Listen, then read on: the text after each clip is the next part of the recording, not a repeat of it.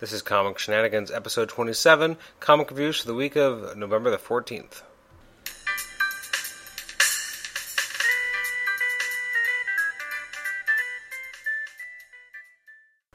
Welcome to the show. This is Comic Shenanigans, episode 27. We're looking at the comics that were released November 14th this past week, and we're just reviewing them. I'm your host, Adam Chapman. I'm a reviewer for cxpulp.com and also cgmagazine.ca. You may have read my work before, or you're a regular listener to the podcast, or if you're a new listener, welcome to Comic Shenanigans.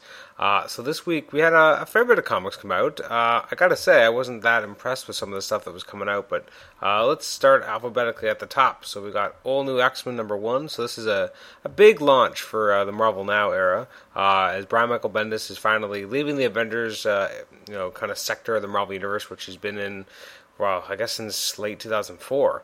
So it's been a long time. It's been It's been a little bit more than 8 years. So now he's going to jump over to the X-Men and start writing X stories. So this has been a highly hyped and heavily promoted launch. Everyone kind of, I think, has a general concept of what the idea behind this new book is, where we're going to be having the original 5 X-Men at some point in their history coming to the future and kind of interacting and seeing what's happened to the X-Men and Cyclops and the rest in the current era. Obviously, there are a lot of differences. I mean, if you're Beast, you're seeing your blue furry self. If you're Jean, you're seeing that you're dead. If you're Angel, you're seeing that you don't look anything really like yourself. You look kind of weird and hippie-ish, and you don't act like anything like yourself, and you've got metallic wings. And if you're Cyclops, you're seeing what's become View. If you're Iceman, I guess you're the only one who's kind of like, I'm not a snowman anymore. Not a bad thing. But the rest, major changes. Now, this book is by, the artwork's by Stuart Immonen, but the writing is by Brian Michael Bendis. I gotta say, I actually kind of enjoyed this book. I was expecting not to enjoy it nearly as much as I did. I'm still not a huge fan of Cyclops being a villain of sorts and really just being Magneto, but I do kind of like the idea that he's kind of gone back to that core philosophy of he's finding mutants before they can be lynched or killed or what have you, and saving them and bringing them over to his side. I mean, it's just, now he's not really on the good side, but I mean, that's, at least from that part, I thought that, like, I haven't liked a lot of how they've been writing Cyclops recently, but here I actually thought that kind of made sense, that that's not that different from what he's usually been doing. Now, the major kind of aspect of this story that sets it apart is that there's going to be a heavy time travel component, and that's where it kind of fell apart for me, because Hank McCoy does something really dumb. He goes back in time, and he's starting to mess with and say, like, Scott Summers to tell his present self he's being an idiot, pretty much, and I kind of like that throughout the issue you had Iceman saying, what would our younger self say? And as much as I know that was very, like, deliberate, like, not even foreshadowing, it's just more like, hey, look what we're going to be doing. I actually like that he was saying that, because people do say that often. I mean, I've recently said that to my wife. I mean, we were on a trip, and we were listening to music, and I was making fun of her because we were listening to this music from, like, 93, 94, when she was, like, 12, 13, 14 years old. From the early 90s, and she used to be into, like, some punk music, and now she's, like, more mainstream. I've caught her listening to some Taylor Swift, and I'm like, what would your younger self say if they could hear you now, and hear what you're listening to now? And she's just like, shut up, because she knew I was making fun of her. But, I mean, we've all kind of had that moment where we're like, what would our younger selves think of what we've become? Would they be happy? Would they be sad? Would they be impressed? So that's kind of an interesting thing to go take for the X-Men, and have the X-Men kind of confront this idea of this is what happens to you in the future. It remains to be seen where it goes. I mean, there is a bit of decompression here. There's a fair amount that happens as well, but you see a lot of the same beats, because you have Cyclops, defending and protecting a few different New Mutants. But you're just kind of seeing variations on a theme, so not a lot really happens. But as a debut, is pretty strong. I mean, you got a good sense of where everyone kind of lies. I'm not sure how I feel about Henry McCoy going through yet another mutation, and that part I don't really give a lot of interest towards. But overall, Bendis at least has me interested, if nothing else, so I will pick up the next issue and read it for sure. I give it an 8.5 out of 10. The artwork by Stuart Immonen is extremely strong. That brings us to Amazing Spider-Man number 697. Now, next week is the big issue, 698. That's supposed to be like this big one that Slott's very protective over, and there's something huge going to happen. That being said, so this issue kind of concludes the Goblin storyline that we're dealing with right now. Kind of unexpected in certain ways it goes, but for the most part, I really enjoyed it. Slott has really done a great job writing Spider-Man. Again, we're seeing things not quite as... I really enjoyed this issue. I mean, Cameron Coley does great artwork. I like the idea that you can have Peter kind of acting as Spider-Man, but not enough that necessarily people put it together. But that he's like using web shooters and under the guise of Peter Parker, and it's believable because of who he is now in the public eye, being this guy who helped create a lot of Spider-Man's toys. I love Max Modell as a character, especially now that he has his own protective force field he's working on. The two goblins fighting, it doesn't really work for me a lot, only because I don't buy Phil Urich being able to be that confident, opposed to Roderick Kingsley, who's like the best Hobgoblin ever. That being said, there's some interesting stuff here. We finally get to see where Harry Osborn's been, and I kind of like that. I wonder if it'll lead into something more, but I did like that part.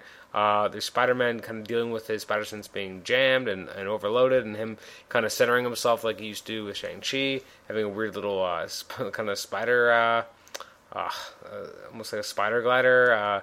Some just really fun stuff. Good artwork, good story. I'm interested to see where they go next. I really like how Cameron Coley illustrates the Kingpin. He looks fearsome. Some really, really interesting stuff. I'm interested to see where the golden octopus thing is all going, what it means. I'm interested more, actually, to see what it means that Norman Osborn's woken up and is gone. Like, what does that mean? Because, to be honest, I was like, is that different Norman? Am I thinking of someone else? Because it can't be Norman. And I looked up Norman Virgil Osborn, and there he is in Wikipedia. No, it's the Green Goblin. So I'm like, okay. I don't remember him necessarily being put into a coma after his most recent Avengers escapades, but I guess that makes sense. The last page, we find out a little bit more about what Kingpin's doing. It's not Kingpin. Hobgoblin. He's kind of letting Phil Urich survive to live, and he's going to start a new franchise elsewhere. And I kind of like this idea. He's become this kind of career criminal who's really actually making money off of it and starting like his own franchise. It's almost like Hobgoblin Inc. in its own way. So actually, yeah, I quite dug this. Sad. I'm really scared about Superior Spider-Man because I really hope it's good, and it's got a creative team I like. And I love Slott. I'm a little bit nervous because I'm just enjoying his current run on Spider-Man so much. I gave this an 8 out of 10. Next up is Avengers Assemble, number 9. Now, this is the first non-Bendis written issue of this book. To be flat out honest with you, I did not enjoy this at all. I found this very... I guess at the end of the day, this was a book that was trying too hard to be the movie universe. It really felt like, the first arc, you still felt like it was kind of centered in the Marvel Universe, but they were obviously trying to make you think of the movie universe, the cinematic universe, but this goes much too far in the... Like, Banner's hanging out in Avengers Tower. Again, we haven't seen this anywhere else. Like, we've seen that he's having cake and fighting over a cake with Wolverine and A+X, but we haven't really seen that he's an actual Avenger now, and just hanging out in the tower, and Bruce Banner's working and doing his own thing, and it just didn't feel right. And the way that both Banner and Stark are written here is purely how they would be written in the movie cinematic universe, not in the comics. Some of it's not necessarily bad. It's just a lot of this just didn't. It felt flat. It was far too long. Some of the extended sequences with Tony and Banner bantering, even the way that Thor was written here isn't necessarily all that well. And then like Wolverine, just some of the stuff. I'm just like kind of flipping through it now. It really kind of gave me pause, almost gave me a headache because it was trying too hard. It was stuff I didn't want to see, and it wasn't enjoyable. It just. Kelly Sue DeConnick is a good writer, and this was not her best work at all. This was not a good example of what she's good at. No, I just didn't like this. And having, like, Wolverine and Carol Danvers making popcorn, and him being like, you burned it, because I could smell it. Not cool. That's not interesting. It's a waste of the artist, too. Stefano Cassella is a fantastic artist. This is not his best work. It's actually, it's okay. It just looks like almost rushed for him. Actually, no, I take that back. I'm flipping through it. No, it is still pretty good artwork. It's just a waste of the artwork because the issue is horribly written and just not all that interesting. And it's not the way I like these characters to be written at all. I gave this a 5 out of 10. Just did not enjoy it. Next up is Batgirl number 14. Now this was a really good book. Gail Simone wrote it. Artwork by Ed Benes. It's extremely creepy. The artwork by Benes is absolutely fantastic. There's this is Barbara Gordon kind of being pushed and having to practically abandon her, kind of her roommate and be like, I got to move out, I got to get out of here because you can't know, I'm too close to everyone because people are going to die. It's really creepy. This is a really creepy version of the Joker. I don't really know how much to say. A lot of this is just mood. I mean, this is a moody issue where you've got Batgirl just fighting to overcome her rage because she's never come in this continuity come face to face with the Joker after he crippled her. So she's scared, but she's also just angry and she's full of rage and she wants to, save her mother. And it's just, this is brutal and gruesome. And the last page is really kind of weird and creepy, and Bendis is a great version of this new Joker with the old Joker face like hanging off him. It's delightfully creepy. I give this an 8 out of 10. Extremely good.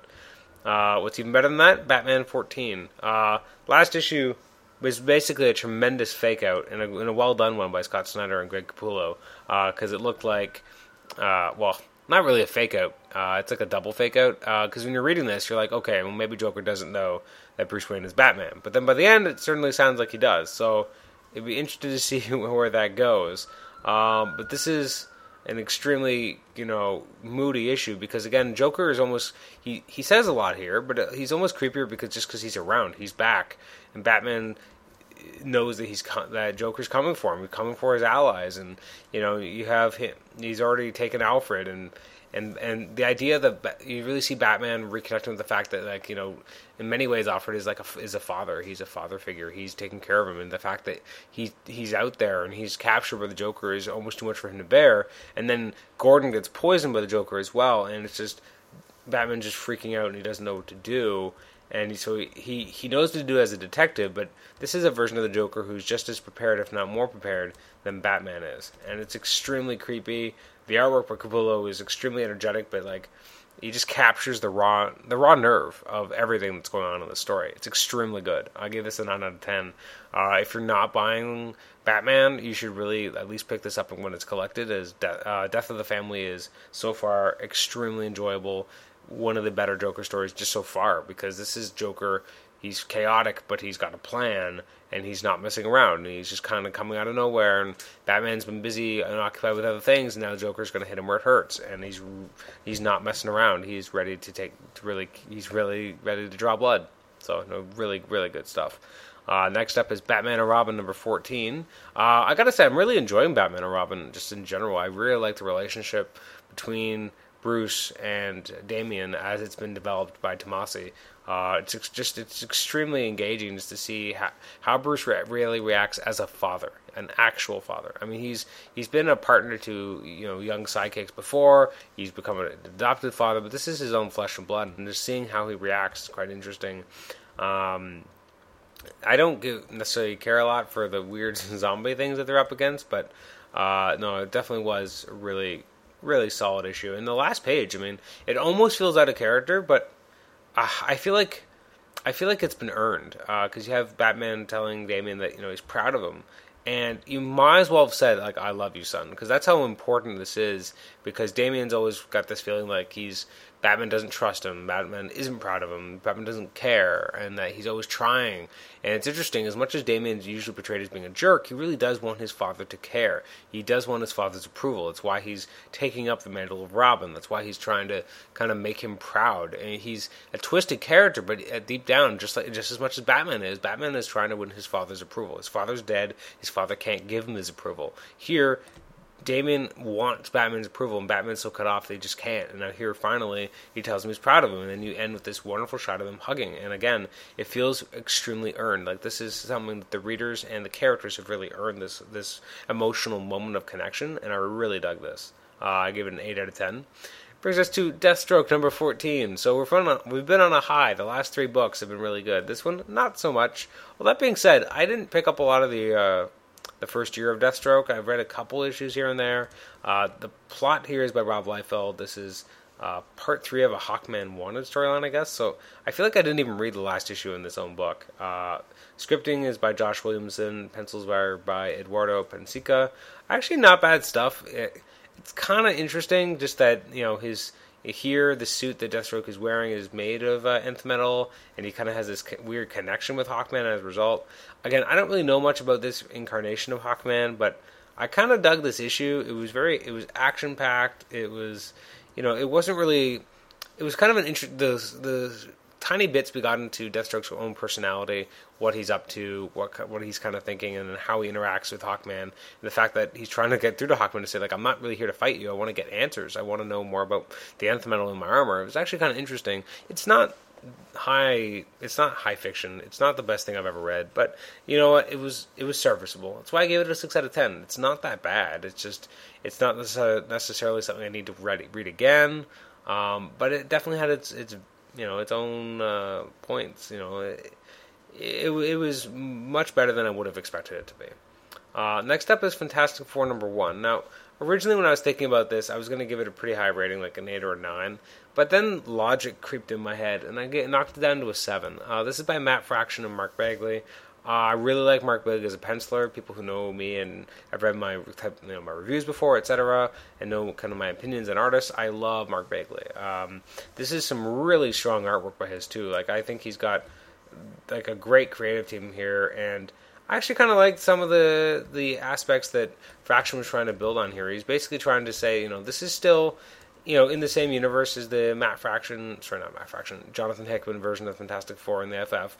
I mean, everything that happened there happened, so they're still wearing those costumes, and they're still part of the Future Foundation. Everything is definitely coming out of there. However, things are different. I guess my main problem with this is that Reed Richards doesn't make a lot of sense here, because he gets injured of some kind, and first of all, unstable molecules is what they wear, not what are part of their power. So that's the strike #1 against Fraction. Second of all, if there was really something wrong that Reed Richards needed to fix, I don't think he would lie to his entire family and take them on a journey with the school to other universes for exploration, etc. I think he would talk to them and work through it. Plus, you have Franklin Richards, who has powers of like a god, who in the future will make Galactus his own herald. It just doesn't make a lot of sense that he couldn't have done something about this.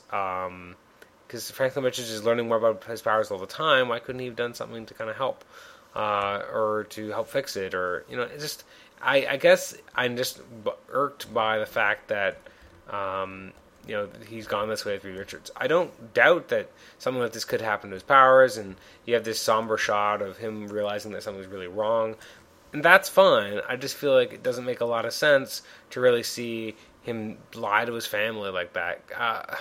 It just didn't work for me, especially after everything that's happened in the last few years in Jonathan Hickman's run. He wouldn't lie to his family again after everything that's happened. I mean, he's already had some doozy of lies, so that part didn't really work for me. So that's why it only got a 7 out of 10, because other than that, I think he really got to the core of some of these characters, and it was kind of a nice, flashy, bright new beginning, and we're going to go off and do science and have adventures, and I like that part, instead of them just being superheroes, but actually being adventurers again. That's all cool, but I don't want that at the expense of Reed Richards being an intelligent and good family man. This just didn't. He undercut his ability to really be like a father figure when he's just lying to his family in such an egregious way. I just didn't appreciate that. So I give that a 7 out of 10. Next up is Gambit #5. Now this was much, much, much, much better than it has been. The last couple issues really fell off the wagon for me. The first 2 issues were pretty solid. The last 2 issues were not. Now the artwork here is by, I guess, a fill-in artist, Diogene Neves, or Neves. I apologize. I have no idea how to pronounce that. It's written by James Asmus. I actually really like this because, again, this is a heist. This is Gambit, pulling off a heist, and he's working with, under duress, a man who's kind of got him by the ball, so to speak. And just when he thinks that he's been able to escape, he's about to die, and then he realizes he's never going to get free of this, at least for now. So I really kind of enjoyed this whole kind of heist. This was the Gambit book I wanted to read, actually, I feel like. It wasn't perfect, but this was basically the setup issue for kind of the next few issues of him not really being free and being under the thumb of this unscrupulous man and having to commit thefts and jobs for this guy. Plus, we're setting up a confrontation with Pete Wisdom and his MI-13 as depicted in the last page. So I actually quite enjoyed this. This was a return to form. This is what I wanted from the book. Now I just need Clayman to come back and make it look even better, and hopefully this book will be a lot better than the first arc, because the issues 3 and 4 just didn't work for me at all. So I gave this a 7.5 out of 10. Next up is Green Lantern Corps number 14, which I gave this a 6.5. There were some elements I liked. I guess this is really, it feels like this is the only real book that's really addressing the rise of the Third Army, because the New Guardian book really isn't as much. I guess it kind of is, and Green Lantern really not barely at all. Tomasi and Fernando Pasarin are the creative team here. I'm torn because I really like Guy Gardner's character, and this issue was a great kind of focus on who he is as a character, what he's doing, what he believes in. But then he ends up, just kind of resigning at the end because he gets kind of into a fight with the Guardians because of his actions, and he's no longer, he resigns for the Green Lantern Corps. Not really sure where that puts the character. This is supposed to be, this Rise of the Third Army is supposed to be a crossover, and so far it's not interesting. The villains are horrible. I don't care.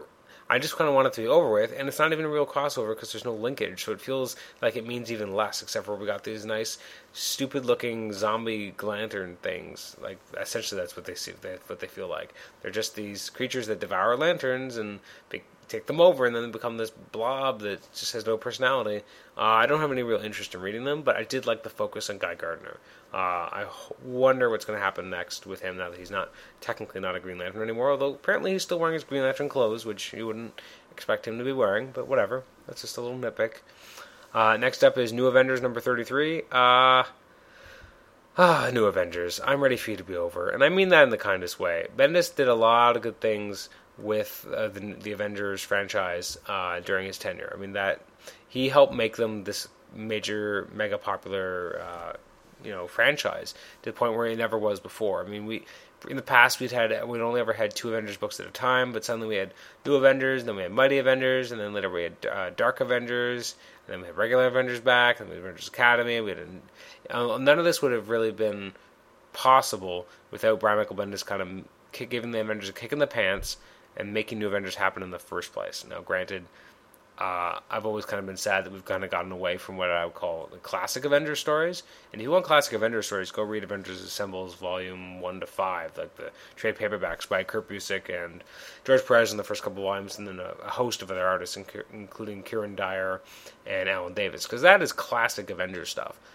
This is this more modern Avengers. And New Avengers obviously has become more of the focus for that kind of storytelling because it's Luke Cage's team. I did not care for this issue at all. In fact, giving it a 6 out of 10 felt a little bit charitable, and I think that's partially because Michael Avon Oeming, is the one who did the artwork. His artwork doesn't really fit this type of story. I kind of would have liked the artwork from the last couple issues by Gaidos to be back, but I just don't care about the story. I mean, you have Dr. Voodoo, I don't even know anymore. Jericho Drum's brother, I guess, come back, and he's kind of messing with people, and he's trying to mess with Doctor Strange, and it's all mystic, and I read this issue last Wednesday when it came out, and now that I'm reviewing it, which is a few days later, I just don't care and don't even remember it that well, because I remember reading it and being like, I can't wait for this to be over. Why can't Hickman be writing New Avengers right now? And it doesn't help that every book that has a Marvel Now equivalent coming after it kind of feels like a lame duck book anyway. Like, not a lot of it matters. But this feels like it matters even less because Bendis is leaving the book. So it's at the end of his tenure. It's the end of the book. The next book is going to be about something totally different. I just don't care. I don't care about even wrapping up the story. I never cared for the Brother Voodoo storyline to begin with. If we could just move on, I'd be much happier. Next up, so I gave that a 6 out of 10. Next up is Phantom Stranger number 2. Speaking of books that aren't very good and don't make a lot of sense, Phantom Stranger number 2, yay! Do not care about this at all. I thought the first issue wasn't horrible, but this issue, Dan DiDio did not do himself a lot of favors here in terms of how he wrote this. Brent Anderson on pencils with Philip Tan on inks. The artwork's actually not all that bad. The storyline it just isn't enjoyable. Last issue with Raven made more sense. This issue just didn't work for me. I'm just flipping through this now, and I don't even care. Like, I wanted to give old and new 52 books a genuine shot at maintaining my interest. The Zero issue wasn't bad. First issue wasn't bad either. These are okay. This issue, I just was like, I don't care. The artwork isn't amazing. The characters aren't that interesting at all. They're not captivating. I want to know why I have to care about this, because a lot of characters, like, something will grab you. Something will be like, you need to read this book because of this. Either it's got really good story, really good artwork, the characters are engaging, or I care about the characters. I don't know anything about Phantom Stranger, and to be honest, I don't care to. I don't feel like he's a character who really needs his own book and own title. I think he's a periphery character at best who's more interesting on the sidelines or just coming in once in a while. I didn't really care for this. 5 out of 10 at best. Next up is Red She-Hulk number 59. Now, this was a book I was looking forward to because I really enjoyed the last issue. I did feel like this was a step back. That being said, it was still pretty good. The artwork is by... give me 1 second to pull it up. Well, it's written by Jeff Parker still, and the artwork is by, I believe, Puaglan or Puligan. I apologize, I don't actually know how to pronounce his name. I actually really enjoyed some of his artwork here. I mean, his version of Machine Man kind of reminds me a bit of Tron, and not necessarily in the best way, but, it's by Carlo Pagulian and Wellington Avs. They split pencils. That was right. Sorry, I apologize about that. I really liked how they illustrated Machine Man. Again, he kind of lights up in a bit of a Tron way, but I don't care because some of the pages are just so clean and he just looks so cool. That being said, I kind of miss the Aaron Stack persona and that look, but the artwork here is incredibly enjoyable. It's a nice kind of a chase. There's a chase sequence of types as Machine Man tries to hunt Red She-Hulk. I actually quite dug this, and I like the Red She-Hulk book too. It's just interesting to see how they're writing the character, and she has a definite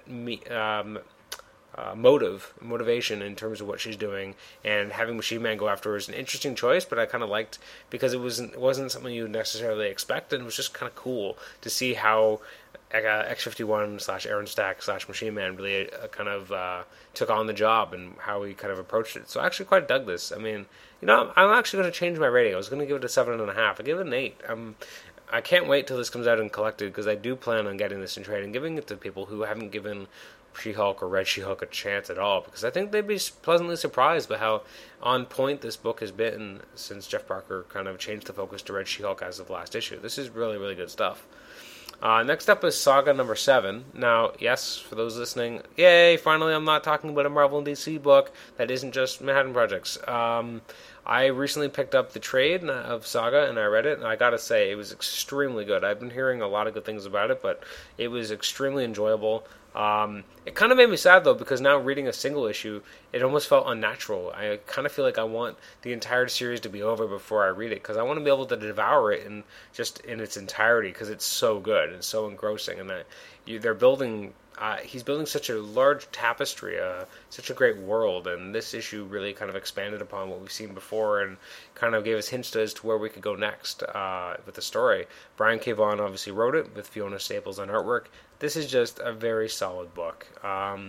This issue, we learn more about Marco's parents as they're kind of in the picture now, and seeing more about, there's some creepy stuff here with a giant, I guess the best word would be this weird Cycloptian, no, not Cyclops because it's got 3 eyes, but some weird 3-eyed, hideous ogre monster who's gigantic and has a really hairy ball sack hanging out. Yeah, if that sounds really weird and kind of twisted and disgusting, it is, so don't be surprised. No, this is really, really cool stuff. I'm interested to see where it goes because I think there's so much potential in this idea, in the artwork, and the story. And this Saga is a must-read. Yeah, it's absolutely fantastic. I hope it keeps a regular schedule because I think they were kind of on a regular schedule. Then they kind of took some time off, and then not necessarily on purpose. Then the trade dropped, and now here we got the 7th issue. So it is quite good, though. I do definitely recommend picking it up, or pick up the trade if you haven't read it yet, and then pick up this issue because after reading the trade, you'll want more, and this is where to get it. So I gave that a 9 out of 10. Suicide Squad number 7. Sorry, not number 7. Number 14. I think I gave this a 7 out of 10, And to be honest, most of that, I haven't followed the last couple issues, so I was surprised that Deadshot's dead, and I don't even know if that's really true, but what really made me want to read this issue was that it was part of the Death of the Family crossover, because we have Joker showing up and basically getting Harley Quinn to go with him. That aspect is absolutely creepy, but extremely well done. A lot of the things that happen in the issue, I haven't been following it, so I don't really know exactly what's going on. It was alright, but the aspects that were all about Joker and Harley Quinn are just messed up. Just seeing how he kind of treats her in the relationship, and how now that he's back, and how he feels about the fact that she went to go see his weird hideous face when it was at the Gotham Central, I guess. It's just really creepy stuff. And then the last page when he's kind of hanging her up by a chain, and it's very messed up and creepy, but at the same time extremely authentic to the characters of Joker and Harley Quinn. So I'm interested to see where they go with that. So again, most of my interest here was in that storyline, but that did seem to be the brunt of the storytelling in this issue. So it's not like I was buying this because this was one of the big Death of the Family issues, and then we only got a couple pages. We got a significant portion that was devoted to this crossover. But if you're a regular reader of Suicide Squad, I think you'll still get a lot out of this, because you do get a good sense of what Harley Quinn is going through, and as she's one of the main characters here, that still makes sense. I gave that a 7 out of 10. Again, it would have been higher if we just had more of the Harley Quinn and Joker stuff. The other stuff I didn't really care much about, and it kind of affected my enjoyment of the issue, which is understandable. Next up is Thor, God of Thunder, number 1. I can't say I really liked this issue all that much, and to be honest, I didn't think I would. And I don't usually prejudge comics, but ever since I kind of heard about the generic principle behind this, that we'd kind of be seeing a story told in 3 different time frames, it made me a little bit less interested. Although I like Jason Aaron, and I really like Asad Ribic, although I must say this is not his best work, because now it's a monthly book, so he didn't really have the time to spend to make it as gorgeous as usual. We're seeing a jerky, young version of Thor who comes across a butchered god. You've got current Thor who, now this part I don't understand this, if this even happens, but someone on an alien planet prays to Thor, so Thor hears that prayer and comes visits them and gives them, water and, makes sure their drought goes away, and then he goes to find their gods, and he finds them dead, and then he kind of gets attacked, and what does this mean? And then in the future, Thor in the future is the only Asgardian left, and he's fighting against this horde, and he remembers how it all started years and years ago with a dead god. I didn't really enjoy this all that much myself. It wasn't necessarily bad. It was just I didn't really care for the storytelling. I mean, I haven't liked Mighty Thor in a while, but this just felt even weirder. I guess the problem is that when JMS started Thor, you had a clear and concise vision for this is where Thor is now. Asgard is on Earth. Then there've been a lot of changes since then. A lot of things have happened to Asgard, and I don't really understand the status quo all that much. And then Fear itself happened, which didn't help all that much to make things more clear or concise. Instead, it just made it more confusing and murky. So at this point, I don't even know if I care, because Asgard as a concept is just so messed up in the Marvel Universe now, and not that I want them to hit a reset button and make everything back to the way it was, but I just want it to be easy to understand, so that if someone's like, hey, what's the status quo of Asgard and Thor? I could be like, well, this is what it is, not, well, I think there was Asgard and Asgardia, and then there was the weird Old Mother, but then there's also the Old Father, but he was in another dimension, but then he wasn't.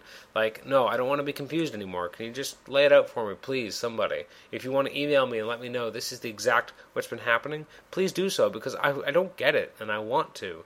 But I just don't understand. And I guess that's just my fault as a reader, but I just kind of lost track and lost interest, and I didn't really care for this book because it was just kind of jumping around, and I didn't feel like...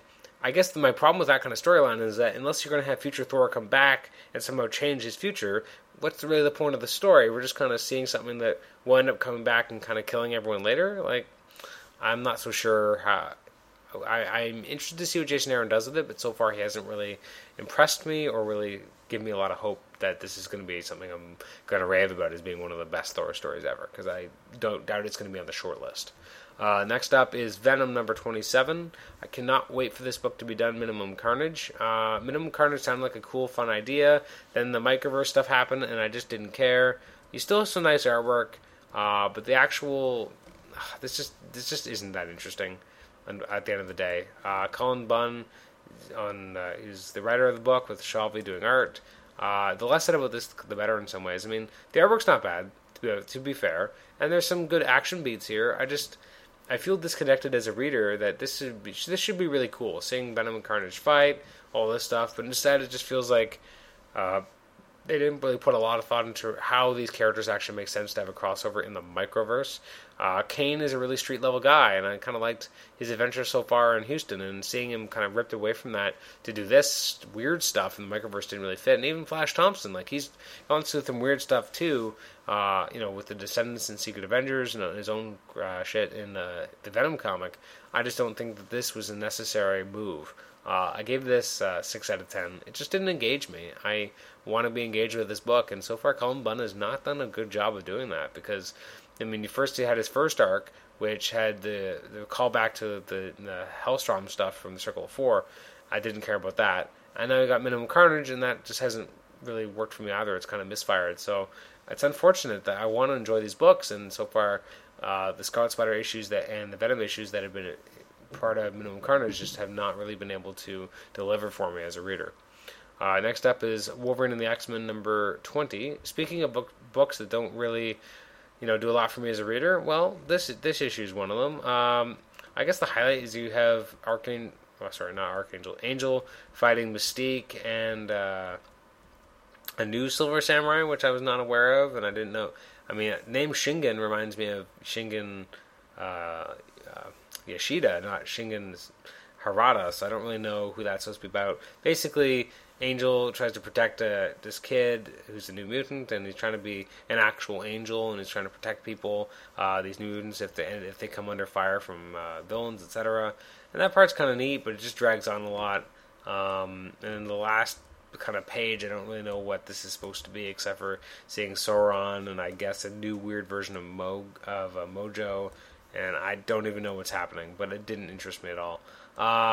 So this issue felt like a misfire. The last two issues were pretty good. Obviously, issue number 18 was spectacular, although it had that sad ending with Brew. And then last issue was pretty good because it got the fallout from that, and you kind of got an idea of where they were going next. Although, again, I felt a little disjointed because it felt like it was in yet another kind of, we're going to have some time to set up a new future stuff.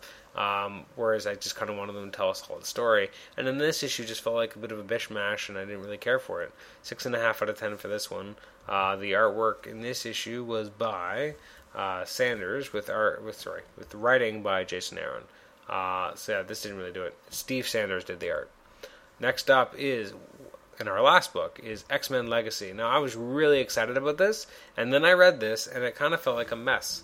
Part of it was really good. Part of it was the stuff with Legion kind of having now I'm forgetting the word, like a sensei or like a spiritual leader that he's kind of dealing with, and I thought that was really cool, having kind of sorry, I'm not thinking of the words very well, but basically he's been able to kind of conquer some of his demons and try to harness his powers in a proper way, and it was just really cool to see him doing that, and kind of taking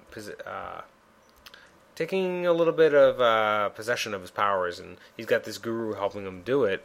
And then when his dad dies, things change, and kind of his mind goes crazy. He kills a lot of people, and also he kind of all the safeguards he had in his mind, everything that he'd been able to do, it all kind of disappears, and suddenly all the voices in his head are going to be free again, I guess.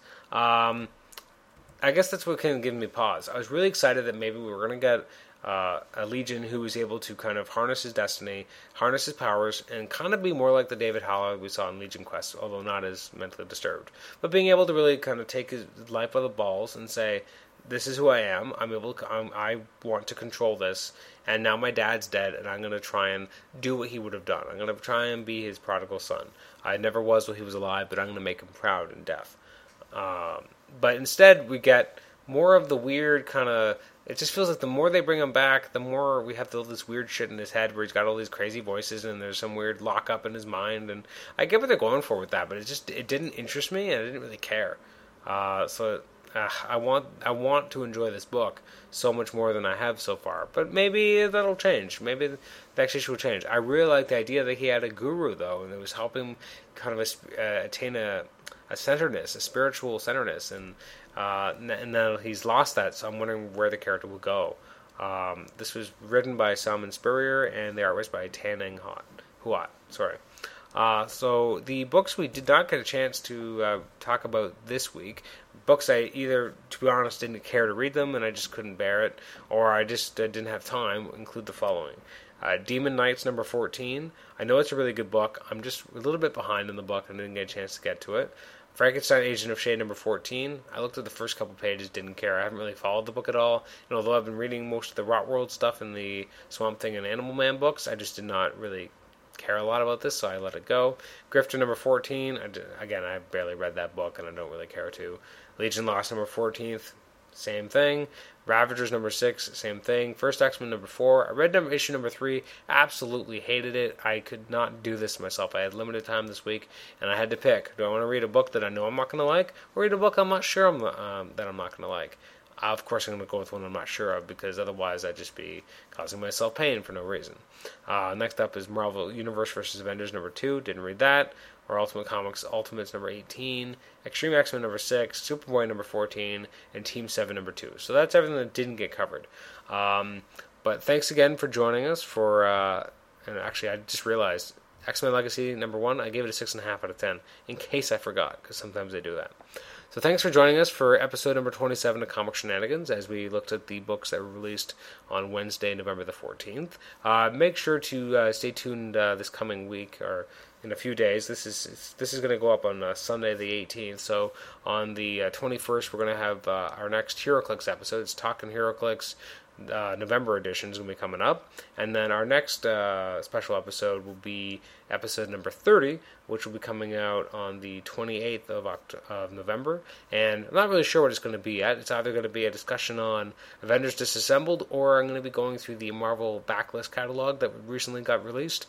It's a free book that you can kind of pick up at your local comic book store, and it basically has a backlist chronology of all the trades that are currently in print, for the most part, and how, kind of recommended orders and where they would fit, and it's kind of interesting to go through. So I plan to go through that with one of my regular guests, Nathan Struck, to kind of discuss, what our thoughts on it, which ones we have, which ones we'd love to have, which books aren't in trade that we wish are, which out of print stuff that we wish was.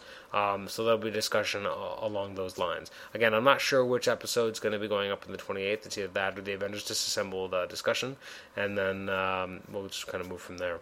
If you have any comments, questions, concerns, what have you, you can send them to comicshenanigans@gmail.com. You can also like us on Facebook.